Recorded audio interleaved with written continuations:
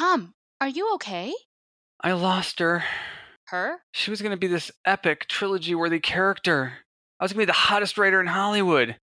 But I can't get past Act 1. You need some writers group therapy.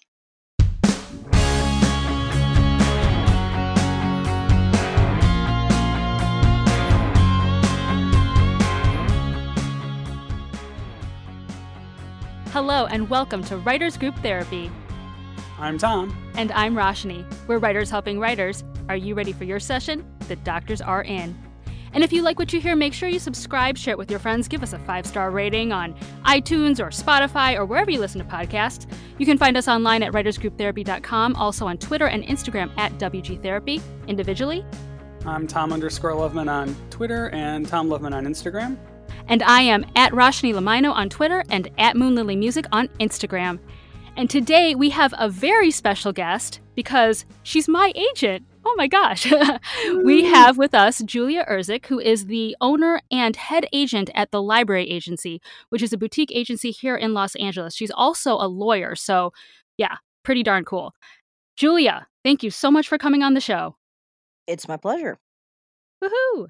So you have several divisions in your agency: theatrical, commercial, voiceover, and then what we're going to be hitting on a bit here, literary, and then of course children, but we won't be talking about them. But we're Good. mostly interested in what's going on in the world today in regards to writers. Sure. We have a thriving literary division headed by myself and Diane Wang. We're WGA franchised as well as SAG franchised, and we are very interested in helping writers develop and get started in their careers. That's really cool. A lot of our listeners are aspiring writers or writers that are struggling to get that first thing out. For those kinds of writers, what kind of projects are you looking for? Are you looking for projects to package with your talent, or are you just looking for new voices?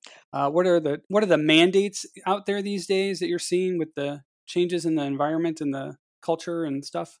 We don't do packaging. We're signatories to the WGA guidelines, so we are a non-packaging agency. So I think that's a first priority. And what we've been seeing, the trend toward is more animated features, series, etc. Animation, because it's safer for everyone involved in this COVID world. Cool. Do you notice that the volume of requests you're looking at, or the are up, down? Where were they pre-pandemic versus now? That kind of thing. I have been noticing more phone calls lately from writers. We always received a high volume of submissions, but in the last 3 or 4 months, when people have had more time to work on their writing projects, we've been getting a large volume of writers calling and sending us their materials since we first locked down in March. Is this even a good time, though, to be going after representation? It depends. If you have a really great script or novel or screenplay or show, then absolutely. We're still signing writers and we're still pitching work, but things are getting made less. The more complex, the more characters, the more in depth it is. So we've seen a lot of more move ahead on our animated series and scripts than we've seen on our non-animated recently. But being inundated with writers definitely means that the competitiveness is higher. Yeah, So that makes sense. I mean, so I know how pilot season works for actors and like the timing of it, but I'm not really sure how it works for writers. Has that changed as well? Because wouldn't people be pitching right now for series, for writing and yes, stuff? we've been pitching. We have 2 series that we're pitching right now. One is in the pitching to networks develop, and one is in development. So the timing has definitely been thrown off. And what we found is a lot of times even if something gets picked up and there's interest in a COVID world, once you start, if one person tests positive on a project, you have to shut the whole thing down. So the fewer people you have involved in an onset project, the more likely it's going to go ahead. So a lot of things that were in development before have been shelved, and a lot of new things have been picked up instead. So the traditional seasons have been sort of not abandoned, but modified. We're not going to have the strong delineation of, okay, January to April is pilot season and episodic is, it's not as clean like that as it used to be. Do you think with the pandemic and everything that there's a change in what the networks are going to be producing? Obviously, there's some of them are still trying to finish their seasons from last year, and then going forward, do you see them actually, ordering as many pilots, or are they going to be kind of like, we're not going to bother with having pilots made, and we're going to go straight to series on stuff. We're just going to pick up, shows from established writers that we know versus looking at newer things, newer writers. To be honest, I don't know if it's too early to know yet. I think it may be a little early to know what their plan is because they're modifying and rolling with the punches. We are still seeing shows pick back up from the break that everyone took in March, and we are seeing a lot of the issues. Sorry, someone was calling me from Nebraska, and I don't know anyone in Nebraska, and my money says that's a writer calling to find out where to send their script. I get a dozen of those calls a day. Oh, because yes. The office phone number forwards to my cell phone when we're not in the office, and the WGA has listed that phone number on their website. But that leads into my next piece of advice, which is do your research on the agency that you're interested in. Don't just blanket call or blanket submit to everybody, because if the people that are calling me had done, I don't know, 2 minutes of research, they'd see there's a way to submit on our website. And yeah, don't make it more difficult than it needs to be. yes, it tells me that you've done no research, which isn't particularly flattering. No, always do your research. For writers who are trying to write stories like set today in our world, are you seeing that anyone's receptive to stories that kind of either address COVID, or how are the people addressing COVID in their stories? Are people pretending like it doesn't exist? Or are they skipping to down the road where it's over? There are two approaches I've been seeing mainly. One is love stories set in COVID. Couples that met either right before the pandemic started or met online, and they're having their whole relationship via Zoom without having met in person. And some of those stories are really well done and interesting, but it can also be very impersonal. The other thing is, let me get to the other. I tend to do this thing where I digress and then forget what my other point was. The other one is taking it to the sort of zombie apocalypse level. COVID has spiraled out of control and everyone's locked in their houses and the infected are coming for you. It's sort of a, Dawn of the Dead sort of concept. And either one is fine, but I mean, they're obviously very different stories.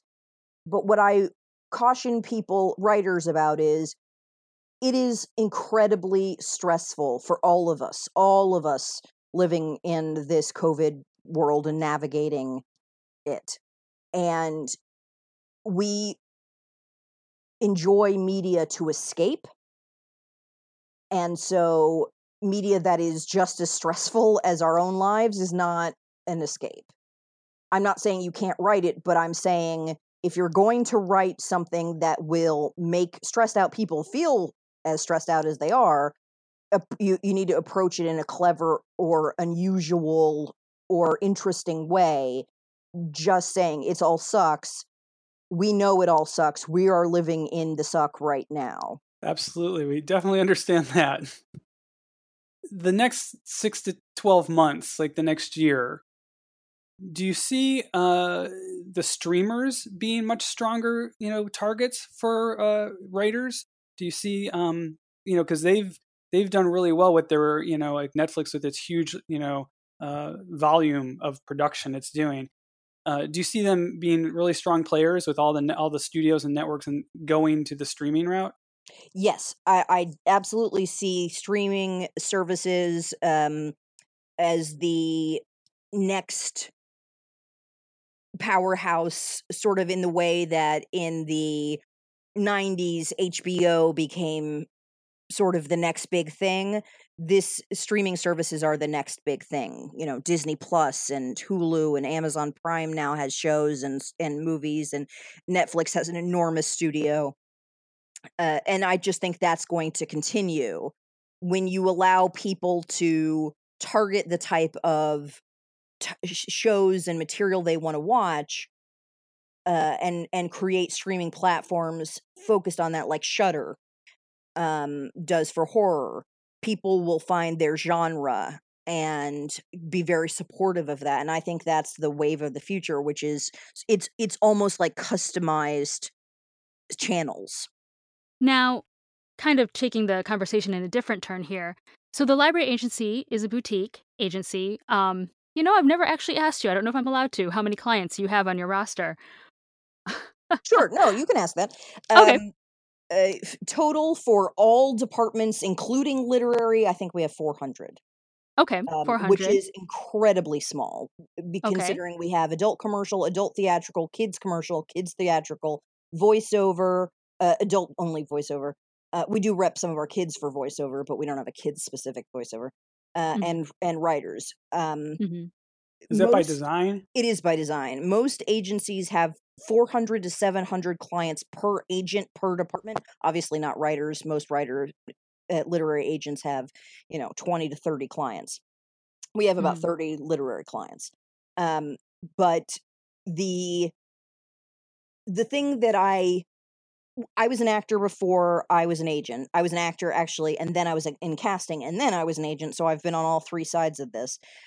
The thing I hated as an actor was agencies that had enormous rosters that threw spaghetti at the wall and hoped someone would stick, and they didn't know their actors. They didn't care particularly, and I'm not saying that about my personal agent when I was an actor. I'm just saying in general the industry was an agency had 3,000 clients, and they just would check the box that said females 25 to 35 and then click submit all. We don't do that. We know our clients super well. um I have, or I used to have, I do not have it now, obviously, open houses for our clients. And when people would walk through the door, I knew who everyone was. If I didn't, it meant you need new headshots because you don't look like your headshots anymore. Um, and when you're in a large agency, you just can't know your clients that well. The personal touch isn't there. Yeah, which is one thing I've really appreciated. So full disclosure, I've been with the library agency since December of 2019. I do remember those open houses. That was a really nice way to get to meet people. And I'd be curious, you've helmed your ship very well during the pandemic, Thank you. but I know a lot of agencies, especially the bigger ones, are folding and laying off agents and all this stuff. So without giving away too many trade secrets, what do you think is going to be the future as far as the Hollywood layout of the agencies? Well, there are a couple of things that have made me able to hold on. One, I applied for an SBA loan the day they went live, and got a loan right away. So we're set for at least the next year, because I manage our money very conservatively. Um, and if you're an agency that lives on your margins, you have to get checks in to pay your bills and pay your staff. You're not going to survive if you don't have any capital. And the loan I got from the government allows me to pay my staff and pay my rent, so that way we're not hand to mouth. And it's taken a lot of the pressure off. The agencies that won't survive are the ones that um, counted on didn't apply for SBA loans or didn't get them, or aren't able to pay their rent without dipping into their um,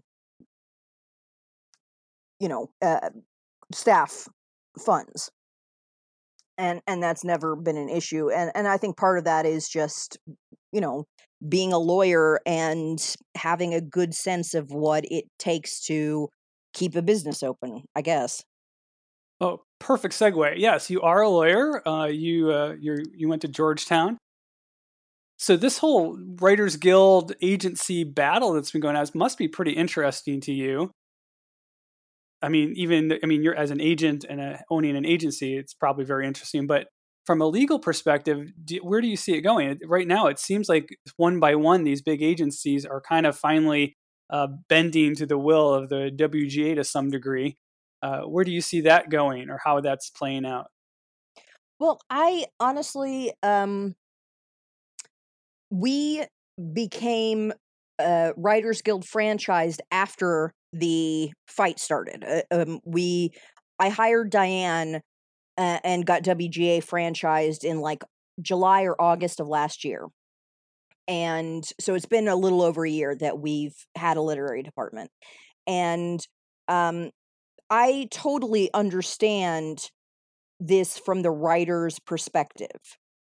The idea that the agent is packaging and taking back end points. I mean, the agency is making out terrific, but maybe at the expense of the writer. The problem is the reverse of that is that the agency makes no money.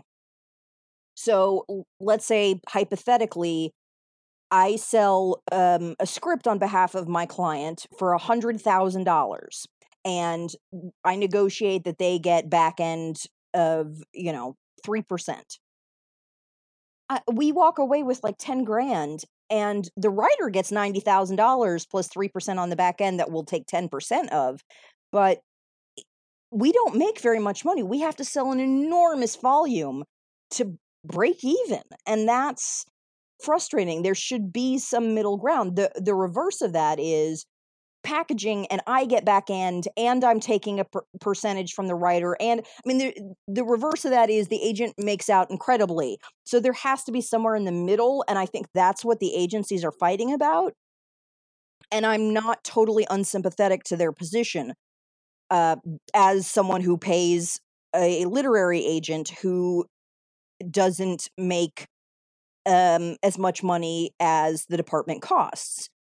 So it is sort of a balancing act, and has been very difficult to make that department successful, because it is expensive to have an office in LA, and it's expensive to keep the lights on and the phones on. So I get where these agencies are coming from. Yeah, and you have to bring on the writers and then hope one of them gets a big hit, so that it can kind of carry you forward as you develop more writers. I just wanted to say before I forget that I think the fact that there's an animation guild, animated writers guild, that is separate from the writers guild is really unfair to the writers of animated series who are writers. And there's the fact that they don't have the same kind of bargaining power as the WGA is really quite unfortunate, and we should do something about that. The the animated writers guild should really be part of the writers guild. And I find a lot of frustration in my friends who write for animated shows who don't have the same kind of protections that the WGA has for their writers. Oh yeah, we'd probably agree with that. And I think recently, The Simpsons, was it The Simpsons, finally got WGA recognized. So it's starting with the big shows, but it's probably going to not be universal yet. That actually brings up a good question. I was thinking about voiceover as far as talent, from the talent side. is that booming right now? I mean, we talked about it a little bit, but is it overflowing? I guess, or are the agents doing voiceover overwhelmed with the people who are submitting because everyone thinks that's where the work is now? I have seen an uptick in actors submitting for voiceover representation, but not so much that it's overwhelming. And I have seen more roles on breakdown services or on the actor side, Actors Access. The number of roles, the number of projects that are voiceover, the number of animated projects has increased, but it's not so much that it's too much for a voiceover agent to manage.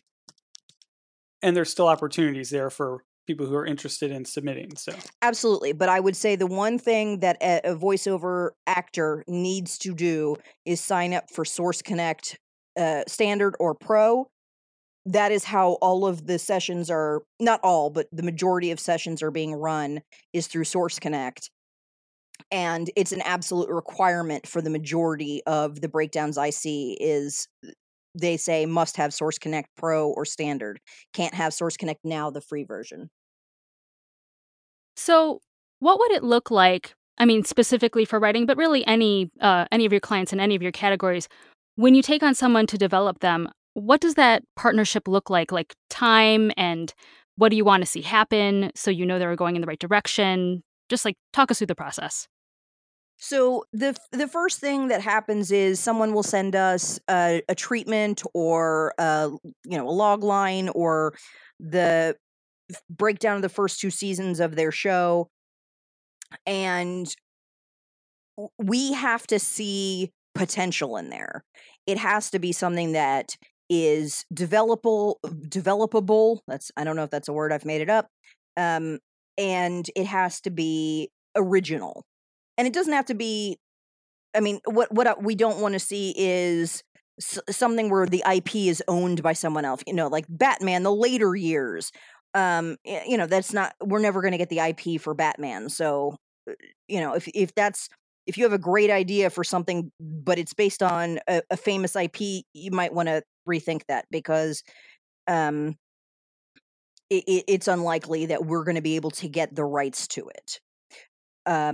So unless it's something that is over 100 years old, like Sherlock Holmes, where the IP, after 100 years, the copyright expires and it becomes public domain. So everyone can use the character of Sherlock Holmes. So there's a little interesting fact for you. After 100 years, your copyright expires. yes, Yeah, which is sad, but if you're 112 years old, I would take that case. If you're going to fight for your IP, I would take that case. I don't do an intellectual property law. That is not my field. But some days it's like, yeah, that's a good case. Lawyers get kind of nerd out about law things. Good ones anyway. So we get your idea, and what will happen is we'll sort of talk you through, okay, what's your plan for these characters? What would be your plan for a sequel?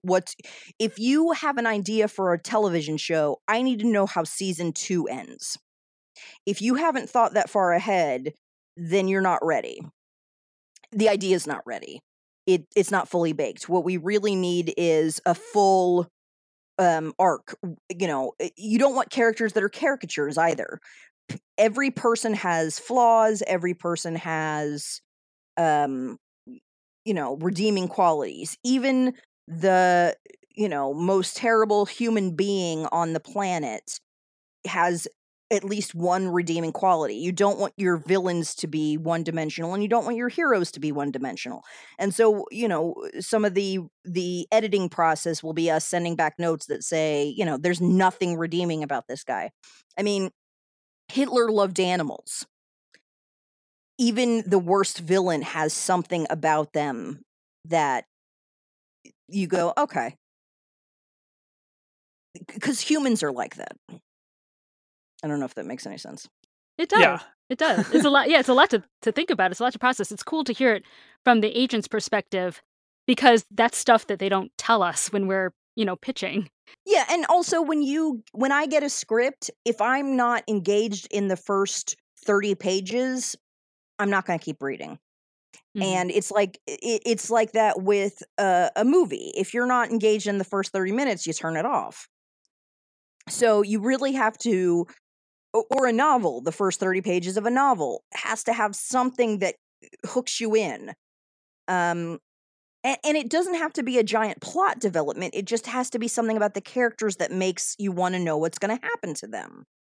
Because one of the most enjoyable middle grade series of books that I've been enjoying, the Fablehaven series, the first book takes a long time to get somewhere. But you care about the characters and you're, interested in what happens to them. So you're willing to sit through sort of a slow opening. And then the subsequent books, it starts with a bang. They all sort of go somewhere right away. But the first book, there's a lot of setup that needs to happen. So you have to make it worth the audience's while to sit through the setup. Very good advice. And speaking of advice, finally, what advice do you have for creatives right now? Writers, actors, anybody? What should they be focusing on? Do it. If you're an actor, act. If you're a writer, write. If you're a singer, sing. Don't wait for the perfect opportunity. Make your own content. This is the perfect opportunity for you to start a podcast. Obviously, I'm not telling you guys anything you don't know. You're doing it. But I would say that the smartest thing you can do is invest in your craft. One of the biggest mistakes I see with writers with great ideas is they'll spend 5 years, and I'm speaking from personal experience because I've been working on a novel series for the last decade, at least.